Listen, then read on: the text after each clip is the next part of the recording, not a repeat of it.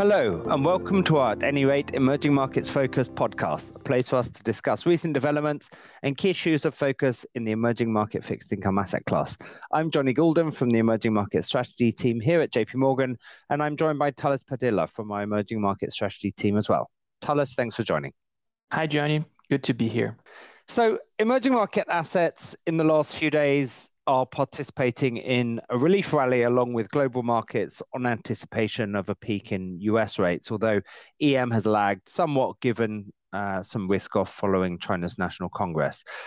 This comes on the heels of a period where we've actually seen what we would consider crisis level volatility in EM and global bond markets, which has actually started to bring some reactions from EM policymakers to try and deal with that volatility.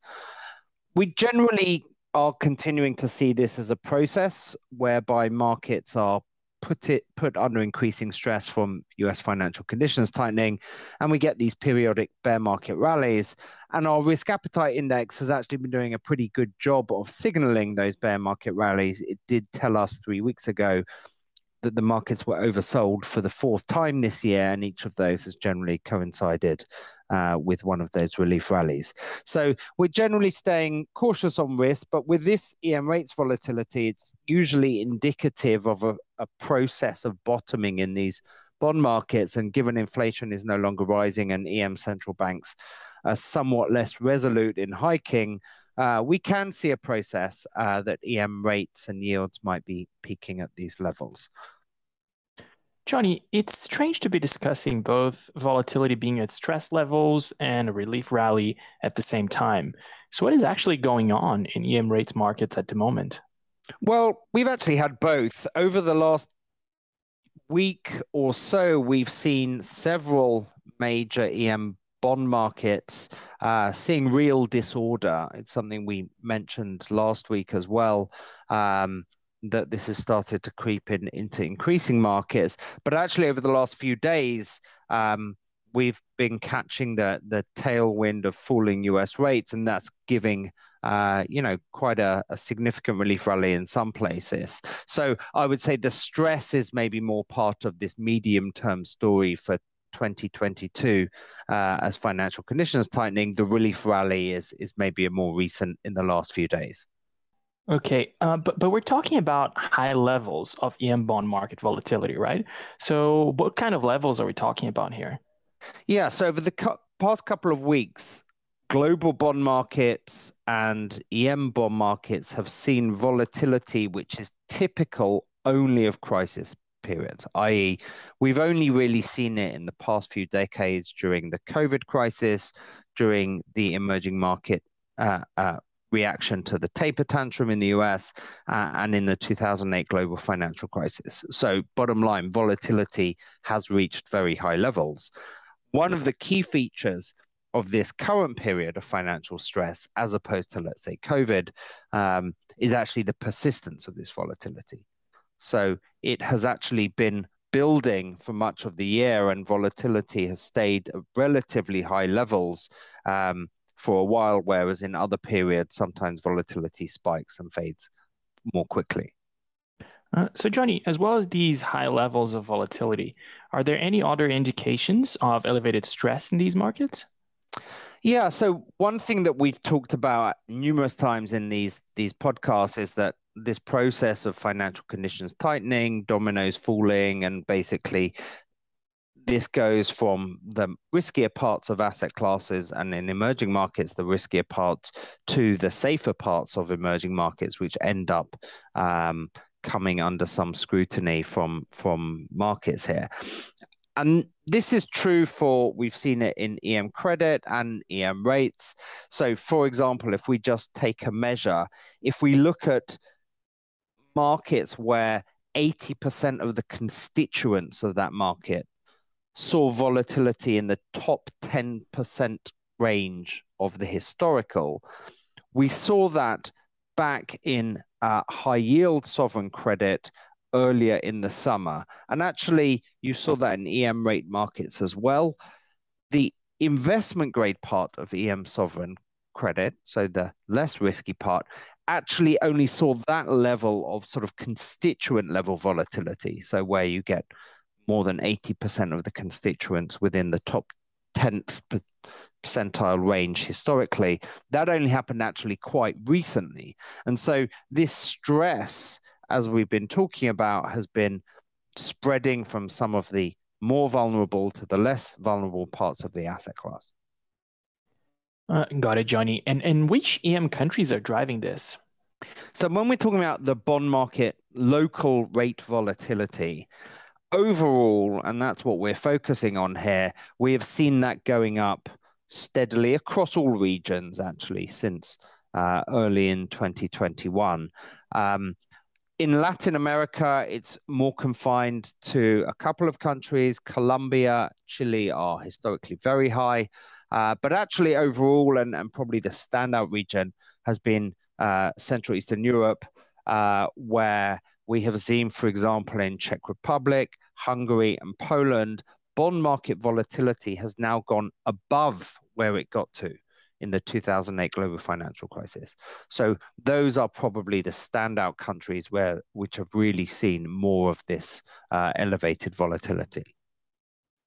So, Johnny, two questions to follow on this then.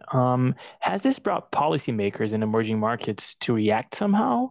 And what does this then mean for the outlook on policy rates that has driven much of the move higher in yields this year?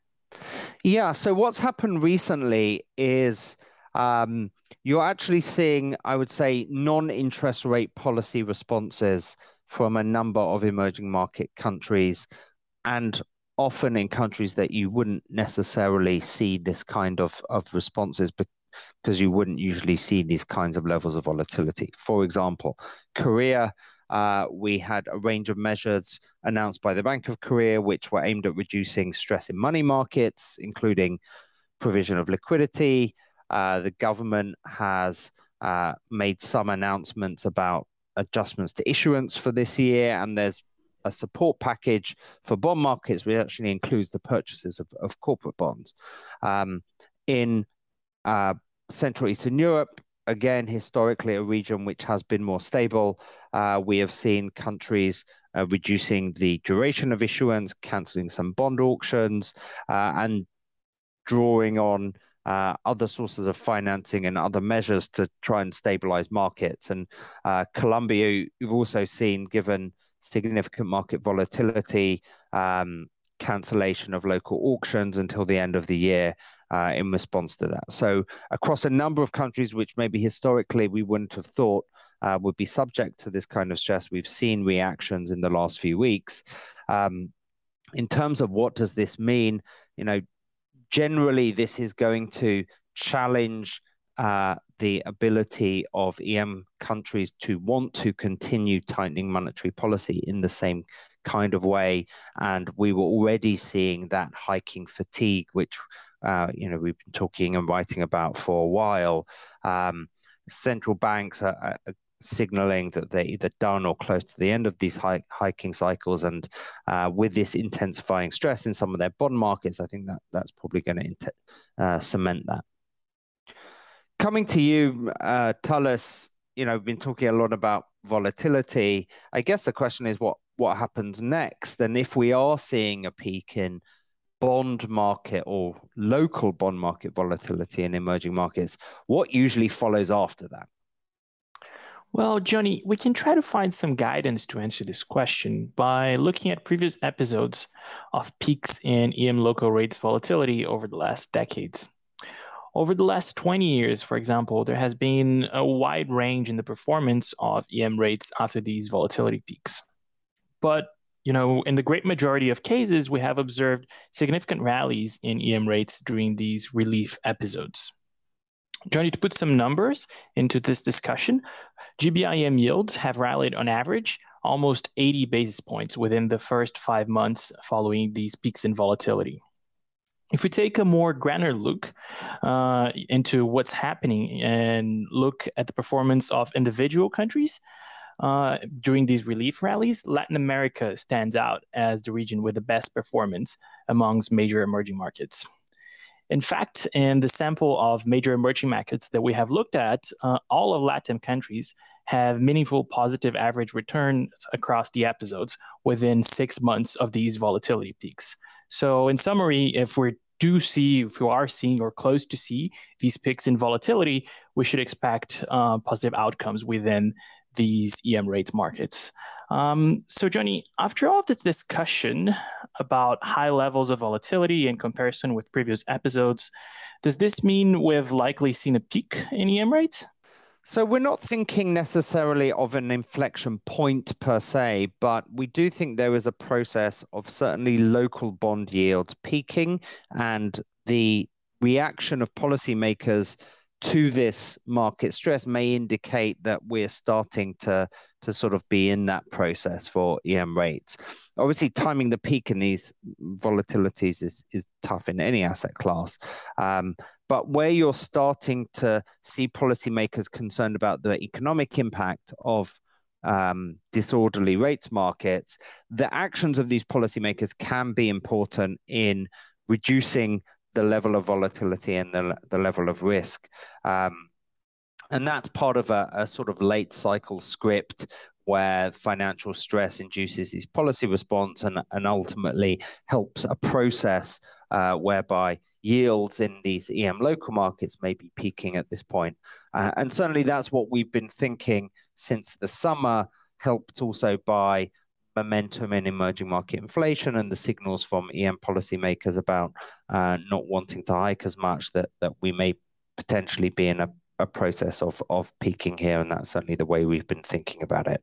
So not yet an inflection point, but there is a process here. There are lots of different countries with the different policy actions, and obviously we think the overall markets environment remains quite risky. But it could be for local rates markets, the point of maximum stress might be, nearing or about now. And that brings us really to the end of this JP Morgan at Any Rate Emerging Markets Focus podcast. Thanks to you, Tullis, for joining today, and thank you all for listening, and we hope to have you back with us again for the next one. This communication is provided for information purposes only. Please refer to JP Morgan research reports related to its content for more information, including important disclosures. 2022 JP Morgan Chase & Company, all rights reserved. This episode was recorded on the 27th of October 2022.